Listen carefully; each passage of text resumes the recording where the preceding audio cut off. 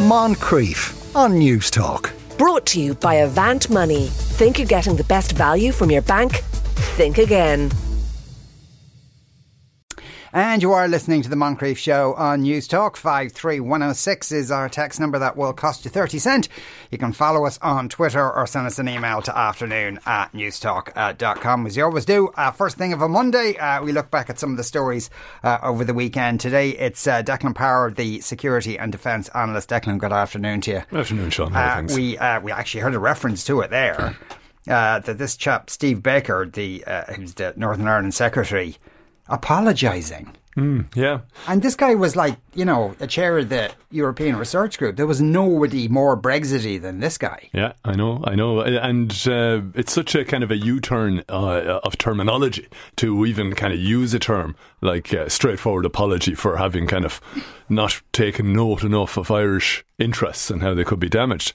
Well, what was the phrase that Seamus Mallon once used about the peace process? Sunningdale for slow learners. And these guys in the current iteration of Tory politicians seem to be the slowest of learners. But on a positive note, better late than never. And it probably prefaces, it's the start of a mood music being put in play, I would say, by Liz Truss and co, to try and rebalance things with the relationship with Europe, to try and stop the simmering discontent about the Northern Ireland Protocol. And I think it could be a lot of positivity for everybody except the Democratic Unionist Party, who I'm sure are looking aghast at what's coming down the track, because what I think is going to happen here is that the protocol is going to maybe have a few little cosmetic tempers and stay as is. Yeah. The EU didn't blink. And Liz Truss and co are realising that they need a few wins. Their core constituency is not Northern Ireland. And I think it's going to be interesting in debates and discussions down the line with a more enlightened type of unionist, as regards to what the actor Jimmy Nesbitt rather eloquently called, did he speak at the gathering on Unity? At the weekend, yeah. A new form, a new concept of a Union of Ireland. I noticed the terminology he used and how that would look to people from his tradition, him being from a Northern Unionist tradition. And I think that prefaces an interesting discussion that we have to have down here. Because I often say it to people when it comes up, well, what would you do for a united Ireland? And you get all kinds of nonsense, like the people who haven't kind of given it much thought. We think the 6 counties will be just added on, like sticking a flash drive into a mainframe computer. But it's the little things, like, in terms of if people can't contemplate changing the national anthem or changing the flag, well, those things aren't terribly important in of themselves. They're hugely symbolic. And if we're talking about what would be a shared new identity, we have to be imaginative. Now, you could argue a lot of unionists probably don't care too much about that. What they would care about is, as Nesbitt said, space for their identity. How do we do that? You're going to have space for them within Dáil Éireann. Do they become an ethnic minority, or how do we go about it? And we have to create space for their sense of British identity to some extent if we want to have not so much when I say peaceful transition, shall we say a tranquil transition, because peaceful suggests that there would be a likelihood of conflict. I don't think there would be. I think there just could be an almighty screw up of day-to-day business if we don't think about how we might manage that. And also that it doesn't have to happen anytime soon, because border polls and things like that just tell us a snapshot of opinion at a given time, but it doesn't indicate that unification should take place in a year or two. I think that could be a tragic mistake, because we're just not prepared. We don't have the spade work done for it. And we've had partition for 100 years, and for a good 50 years before that, almost de facto partition. Absolutely, exactly. You don't unwind that with a border poll. No, and the other point that was made too, I forget who it was, after the statistics came out. So, what is it, a majority identify as Irish rather than British, but there's a significant group identify as Northern Irish. And what does that mean? Are they Northern Irish from a unionist perspective or from a nationalist perspective? What does that mean? There is an old joke about a fella being stopped at a checkpoint in Northern Ireland and saying what religion. He says, I'm atheist. Are you a Protestant atheist or a Catholic atheist? Yeah, absolutely. But maybe they do just want to be Northern Irish. Maybe they do. It's a plague on both your houses, and they come up with a a new category, a new way of self-identifying. And that's fair enough. I mean, Rory McIlroy, who comes ostensibly from a nationalist type background, identified as Northern Irish. And I think, he, cleverly enough, what he was doing was a touch of the Barry McGuigans. He wasn't isolating support from anywhere, and it meant that like the rugby team, you could be Irish from many perspectives, and I think that's what we have to down here get to grips with. We don't own Irishness. There's one strand of it that a lot of people would identify, the, shall we say, GAA playing Irish speaking. I'm being a bit general and a bit, not many extreme ways to be Irish. But there are many ways, and you can be Irish with a small I and British with a capital B, or Irish with a capital I, full stop. We have to make space for the differing traditions and acknowledge that there's a lot of, personally speaking, the efforts to reclaim the identities and the heritage of the Irishmen, North and South, who fought particularly in the First World War. My granduncle was killed in the Somme. He was from Donegal. Was he less of an Irishman for that? He went to fight on the basis of what John Redmond said. He was a constitutional nationalist, that small nations might be free. I had another grandfather who served in the old IRA and then went on to serve in the Free State Army and then on Garda Síochána. The crossover with the unionist tradition is there if we look for it, and we have to magnify those things that are similar, magnify the similarities. Isn't that what we've been doing in this country over the last 30 odd years in our transition from, priest-ridden Catholic backwater, and no disrespect to priests, two granduncles who were priests, but I mean, the way we were enthralled to, changing one set of overlords from Dublin Castle from overlords from the Papal Nuncio, and now we've come into our own. We're more liberal in our interpretation of things, and this is just one more challenge in that area. And I think that story today is a step in the right direction, when we always used to interpret, I think, certainly Irish people of a certain generation, if we're honest, the UK is a grown-up country with a lot of modern liberal values that influenced us over the years, and now it's nearly the other way around, that there's this kind of chaos in terms of their own sense of identity and interpretation, and the fact that there seems to be a little bit of humility, dare I say it, creeping in. I don't know. It was a very odd stance. I'm suspicious as to. I mean, why would he do it? Why would he do it at a Tory conference? Now, apparently, he had already apologised already. Humility ain't the way these guys go. No, I think it's strategic humility. Yeah, and but I do think they realised that they had just trotted out too many radical things. There is a lot of egg in their face over that.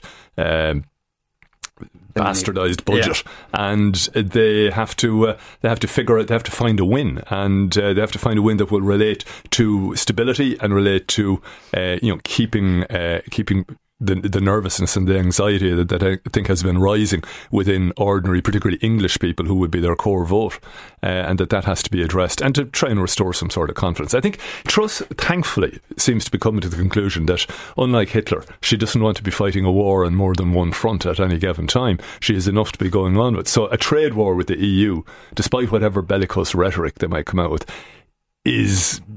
would be hugely damaging to the British economy, and maybe British business is at last being listened to. Like, if British business had been listened to in the first place, there wouldn't have been a Brexit. Well, indeed. Going back to the conference at the weekend, we actually went really fast from an apology to United Ireland, but presumably it'll take a bit slower than that. Yeah. Poll, I think there was none of them at the weekend, but poll after poll in the Republic finds a majority of people, yes, totally in favour of United Ireland. It's mum and apple pie stuff. But then when you ask them, you phrase that question, what are you prepared to do for it, i.e. pay more tax? Yeah. Not so many people want to do that. Absolutely, as long as it doesn't cost us anything. Well, therein is the rub, and actually something that crossed my mind just after I was saying about there's the symbolism side of it. Then there's another side to it that, again, a lot of, I would say, working class Catholics in the North would be loath to let go the access they have to free medical treatment and various other things that they have grown up with over generations and take for granted. So how is that going to work in a united Ireland? That's probably a bigger sticking point in many respects than anything else. And when people are in the privacy of the polling booth, will nationalist rhetoric be put to one side if it means that they're going to lose out on key things of their lifestyle? The other thing too being, you mentioned it there with regards to funding. I'm an optimist on this front in that if there was reunification, I think costing it would turn out not to be the problem some people think, because I think the EU, no more than they did with Germany when it unified, they would have to put together a big package of financial supports. I think the US would also, especially if it's on somebody like Joe Biden's watch, is going to come out with a big package of financial support and investment. And I think the UK, largely because they would be so happy to get it off the books that they could be talked into continuing their subvention for a decade or more on the basis that, well, okay, we're contributing to a state that's not our responsibility anymore, but it's worth it in the long run to ensure that it's gone completely off our watch, you know? Yeah. And I think the combination of all those potential sources of funding would mean that the funding, wouldn't be the issue. It would be how then it would be funded, and it would be how culturally and economically we would manage assimilation. And that's where, down south here, we haven't done any proper thinking about that. It's not at all. No, but I think the point about, people aren't really prepared, not that many people are prepared to pay more tax,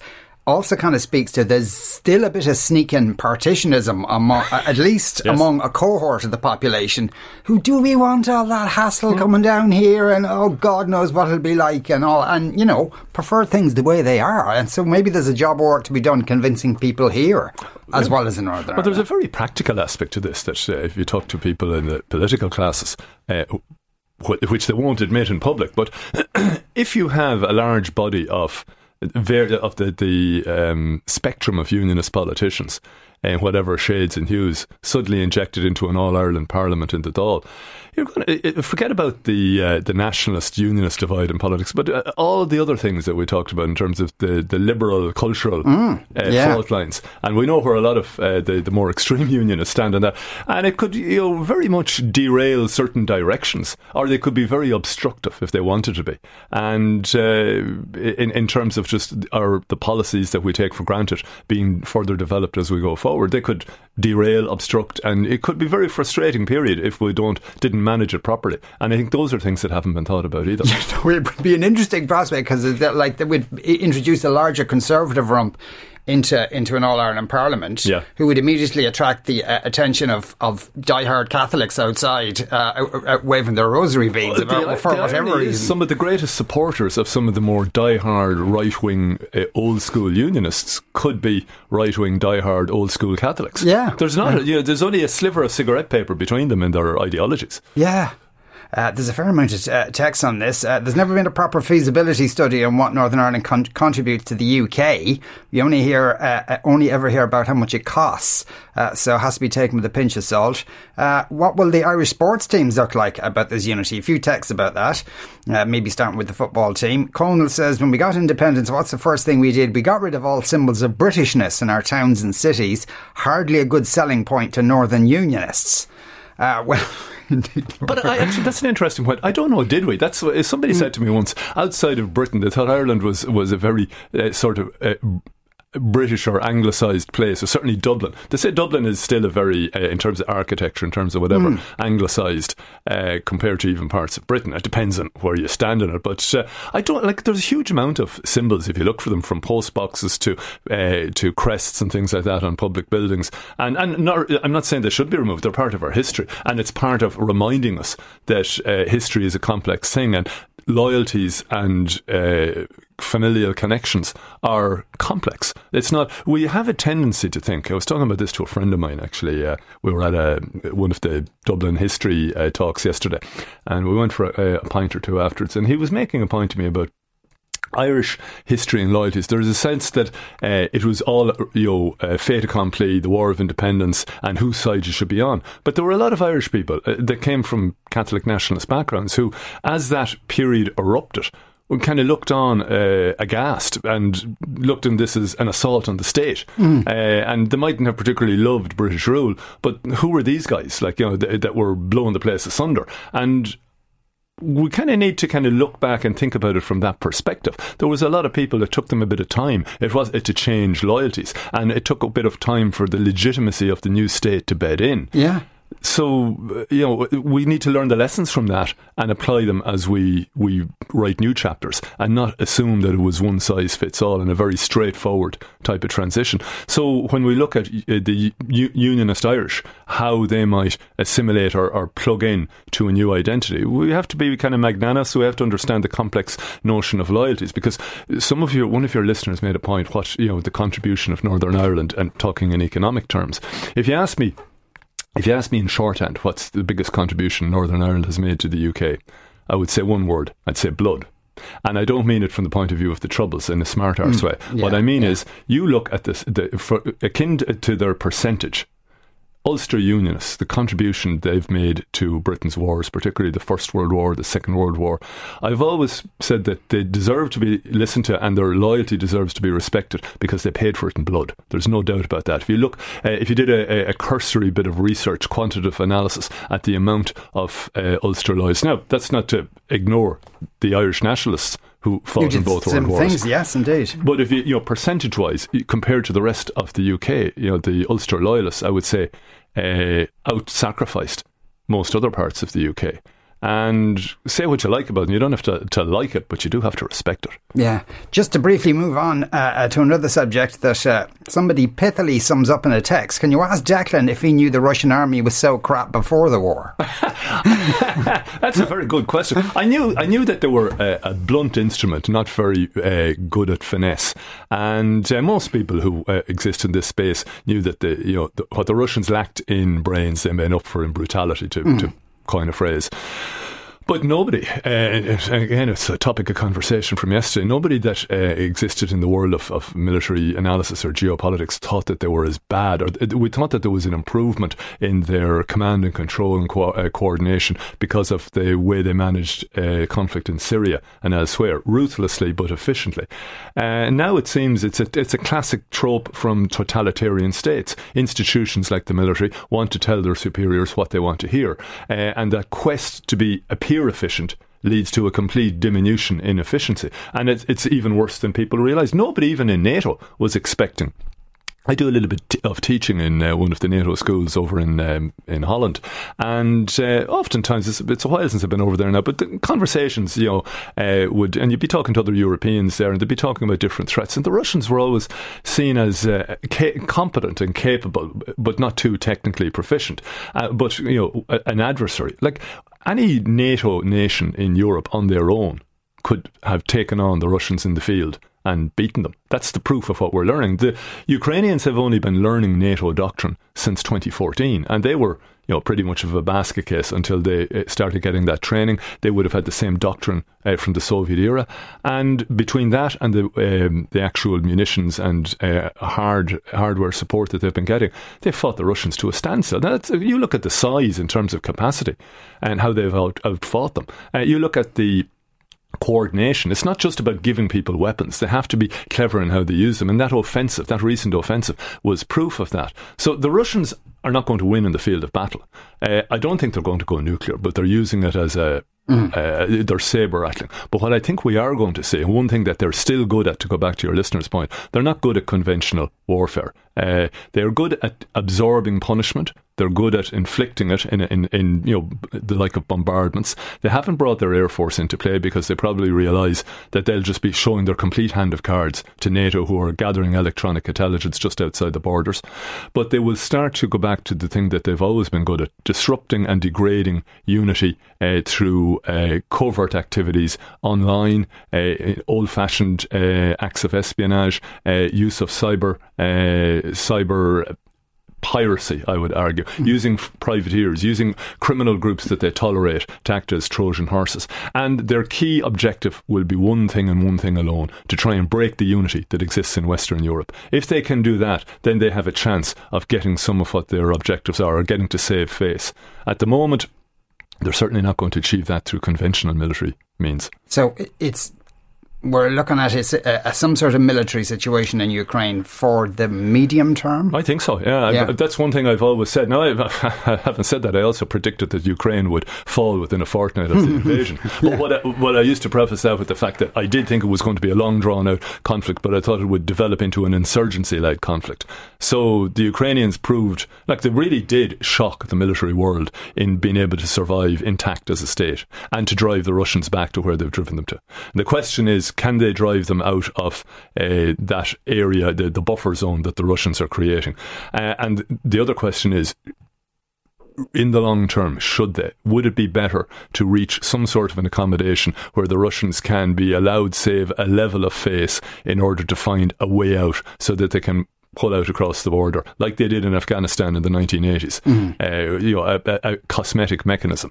Or will Putin be dethroned by his own elites and somebody else installed, not necessarily taken out and shot, but given his P-45 like Khrushchev was back in the day, and a new face formulate a means of negotiation that everybody can live with and everybody walks away with a win. What they need is some sort of a George Mitchell and Bill Clinton character to come up with some sort of an imaginative peace process that culturally allows people to save face. That's going to take time. Yeah. And the Ukrainians are not finished fighting because they have everything to play for, and who can blame them?